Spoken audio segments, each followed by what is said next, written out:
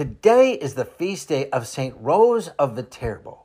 Born in central Italy in 1233, Rose connected to the suffering of the poor even as a child in spite of the fact that she and her family were probably poor themselves. While still a young girl, she gave away what she could, fasted often, and prayed constantly.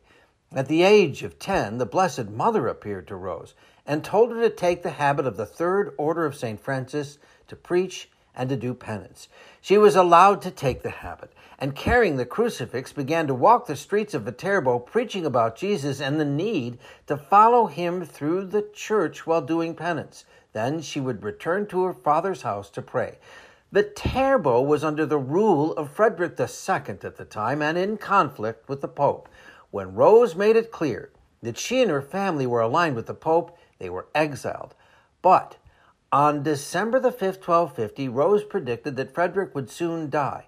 8 days later, he did. Rose and her family returned to their home, and she tried to enter the Poor Clare Monastery, but was denied because she did not have a dowry. So Rose returned to her father's house and a life of preaching, prayer, and penance. She died in 1251 at the age of just 18, probably from tuberculosis. St. Rose of Viterbo, please pray for us. I'm meteorologist Mike Roberts for Covenant Network. Have a blessed Friday.